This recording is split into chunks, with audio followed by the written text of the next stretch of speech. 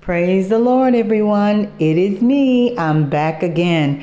Thank God for another opportunity to get it right, another opportunity to give him all the praise, all the honor, and all the glory, because we know that it is due him. Yes, it is. This is just a little short reflection.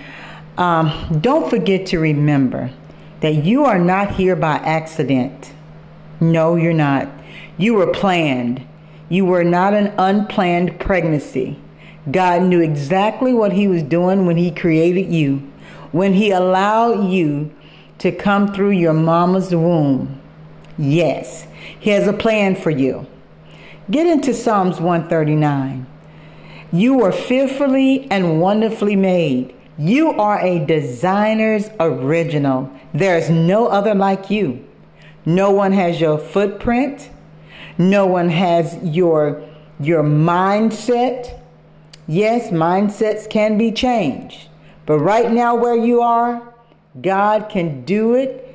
He can enable you to be all that you were created to be by his Spirit. So don't forget to remember, God loves you. He knows where you are. He is sovereign. He do not think like we think. His ways are not like our ways. They are so much higher than ours. So remember, God is the one who has created you. He know all about you. He know your thoughts are far off.